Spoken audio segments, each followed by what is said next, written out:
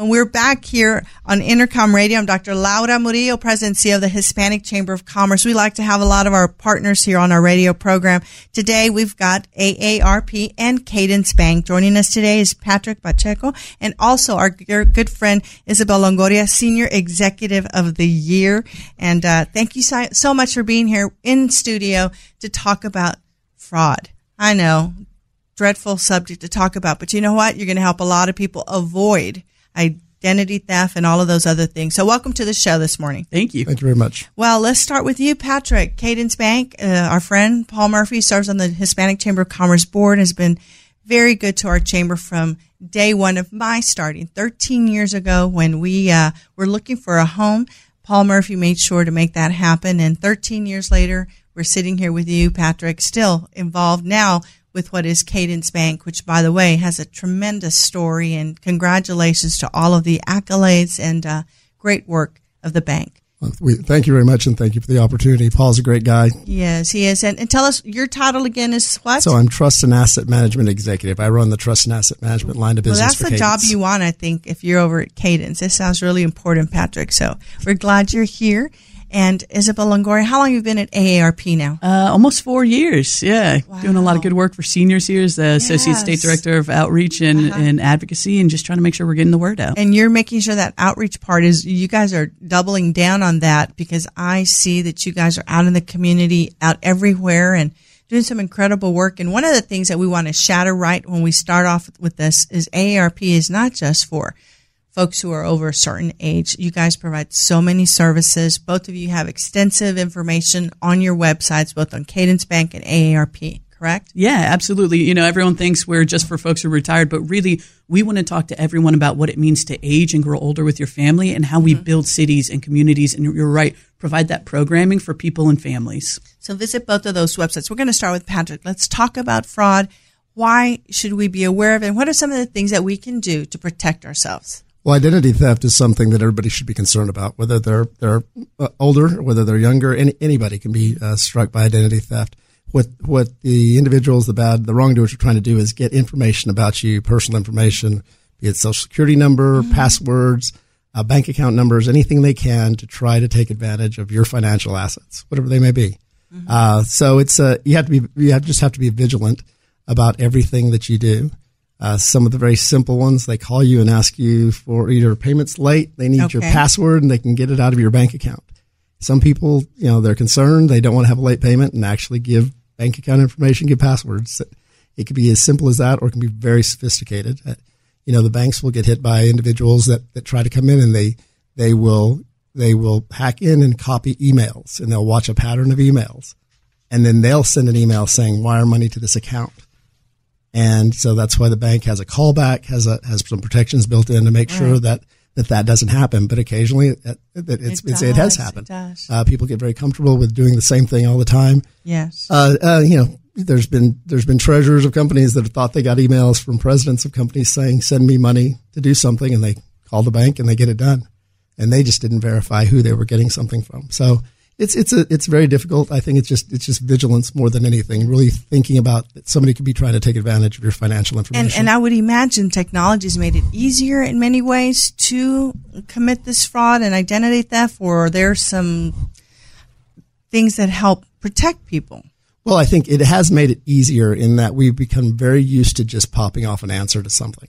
The same thing that makes us very efficient can also make us very prone to jump on and respond to something. Click on you make an email that has a link, says, please click on this link to do X, Y, Z. When you click on that link, it could do all kinds of things, whether it's taking financial information from you, whether it's some type of ransomware. Now they say, well, we've got your computer, give us $10,000 or else you can't get all your data back. Yes.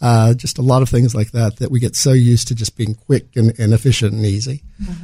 Things you can do to protect. There are some very simple things just to make sure something hasn't happened. Check your credit report every year. Yes. You get a free credit report. You can do that. There are credit services out there that will monitor your credit for you and will tell you there's a bank account been opened. Is this yours? Is this closed? Have you applied for this? Do you now have a new car loan? Everything that's on your credit, they're monitoring and will send you a notice. There's the services that will monitor it nonstop. You have to be used to, you have to pay attention to it though. If you're not paying attention to that either, that doesn't do anything. Pay attention to your bank account. Your statements. Look at those statements. People don't look at them. You know what? I look at mine. I have 2 teenage daughters, and I receive one of my credit card statements, and they both have this credit card, and one of the statements was for a Lamborghini. So I called both of them up. I said, okay, which one of you bought a Lamborghini without mommy's permission? But you've got to look at the statements, right? Yeah. Isabel, and from your perspective, you're out in the field, you're talking to people. What are you sharing with them? What kind of resources do you all have to help folks protect themselves from identity theft, fraud, et cetera? Yeah, and exactly. And the exact same stuff Patrick is talking about, because we all know how scams are coming in now. And even our folks at AARP are getting educated about being careful on watching those clicks and phone calls. Mm-hmm. Someone calls and says, hey, Grandma, it's your favorite grandkid. And you say, Laura? And they say, yes. And they just start rolling until they can get information. But especially the vulnerable population is the older population. We met with our folks at the Better Business Bureau, and it's amazing the ingenuity and creativity and the lens that people go to make it happen. I received a phone call, and it was similar to that in Spanish, and it said, oh, and they had my name. Laura, it's your cousin. Remember me? How have you been? Well, they called the wrong person, because I'm probably the only person in the world that does not have cousins. And so I hung up right away. And so, again, we're busy. We get those emails, we hit the click, and then before we know, we're like, oh my God, what do we do? But if it's a bank calling, if Cadence is calling, they're not going to be asking you for information. They should have your information. So help us determine which calls are legitimate. Well, first off, we're never going to call and ask you for your financial information. Okay, because you've got it. You know who we are. So you should, one, know who your banker is. Know who the folks are down at either your retail branch or your private banker. Individual person. Who is it that you normally talk to? And the great thing is about Cadence is you guys have a great footprint throughout the city, and folks can still walk into a physical place, and you should have a relationship with someone over at Cadence. We try to be very high touch, and if you're at a high touch bank, you should know who's talking to you, who you're used to hearing, who's used to picking up the phone. Okay. Rarely are we going to call you about a financial transaction unless we're calling to verify something. So if we're trying to initiate a financial transaction, if anybody's trying to initiate a financial transaction from the bank, that should be a concern. Now, maybe they'll call you and tell your payment's late. Okay, and my payment. What if they call and say your payment's late? We want to take your payment over the phone. That's the difference. Now they may say we can take your payment over the phone. Okay. One, you need to make sure that is your payment even late. I mean, there's people that'll pay things, and this is where I think with the elderly, they'll call and say your mortgage is overdue. Okay, and they've already paid it once, maybe twice, maybe 3 times that month. Once to the bank, and the other 2 times to somebody that's taking advantage of them. So, make sure you're talking to that person. If you're not certain, hang up and say, I'll call you back, and call the bank back directly and say, I think my payment's late. Okay. And they may tell you it is or it isn't. Yeah. But that way, if you have any concern whatsoever, don't give the information. Don't feel pressure to provide information. Don't feel pressure to pull out that credit card. But the reality is, you see now, even gas stations, right? You put your credit card in, and there's sometimes, I don't know what it is, and they're taking copies of it or what have you. So what do we do? We've got to purchase things, and most people now, it's amazing how many places I've gone, and I'm a pay cash kind of person. No, we don't take cash. Really? No, it's all credit card, and you have to pay through credit card. And then I worry about the especially population that may not have a credit card. Yeah. And all of these things now are no paper. It's all electronic. And so I think it opens up just a whole opportunity of perhaps folks that have bad intentions. What are you seeing in terms of the population you deal with? Yeah, and for us, it's twofold. One, getting people comfortable with actually downloading those apps. So if you're at Cadence and they have an app, right, download it so you can see every time you spend a charge, it pops up, and you can say, okay, that looks right, or that's the Lamborghini I wish I had bought for myself, right? But then the next step is don't be embarrassed if something happens. Mm-hmm. If you see something strange, it's okay to call immediately and ask a question. What we've seen from scammers too is testing. So they'll steal a credit card and they'll spend $20 and see if you report and freeze it, because they want to see if you're paying attention. And then you think, well, $20, maybe I bought gas and I forgot. Maybe that was a late charge. And then what happens is then they spend $100, and then all of a sudden it's $1,500 or that Lamborghini again. And you're like, whoa, that's a much harder problem to get out of. Mm-hmm. So what we see at AARP is don't be embarrassed, ask questions right away. And then if you get into a situation where you think your identity is stolen or you have an issue with your credit card, you can actually call the AARP Fraud Watch line. And you can find us on aarp.org/fraudwatch of how to report all of that. So we have trained volunteers, right, who will walk you through, here's the Social Security Administration number, here's maybe the police officer if that needs to be reported, or we'll sit with you as you call your bank and walk you through step by step. How do you freeze your credit? How do you check your reports? And all of those steps where it's better to get that done instead of feel embarrassed, and then your money gets more and more stolen. You know, Isabel, we've been talking for some time now about the many, many services of AARP. And every time I talk to you, you come up with something new that you guys do. I didn't know that this was something that you all covered.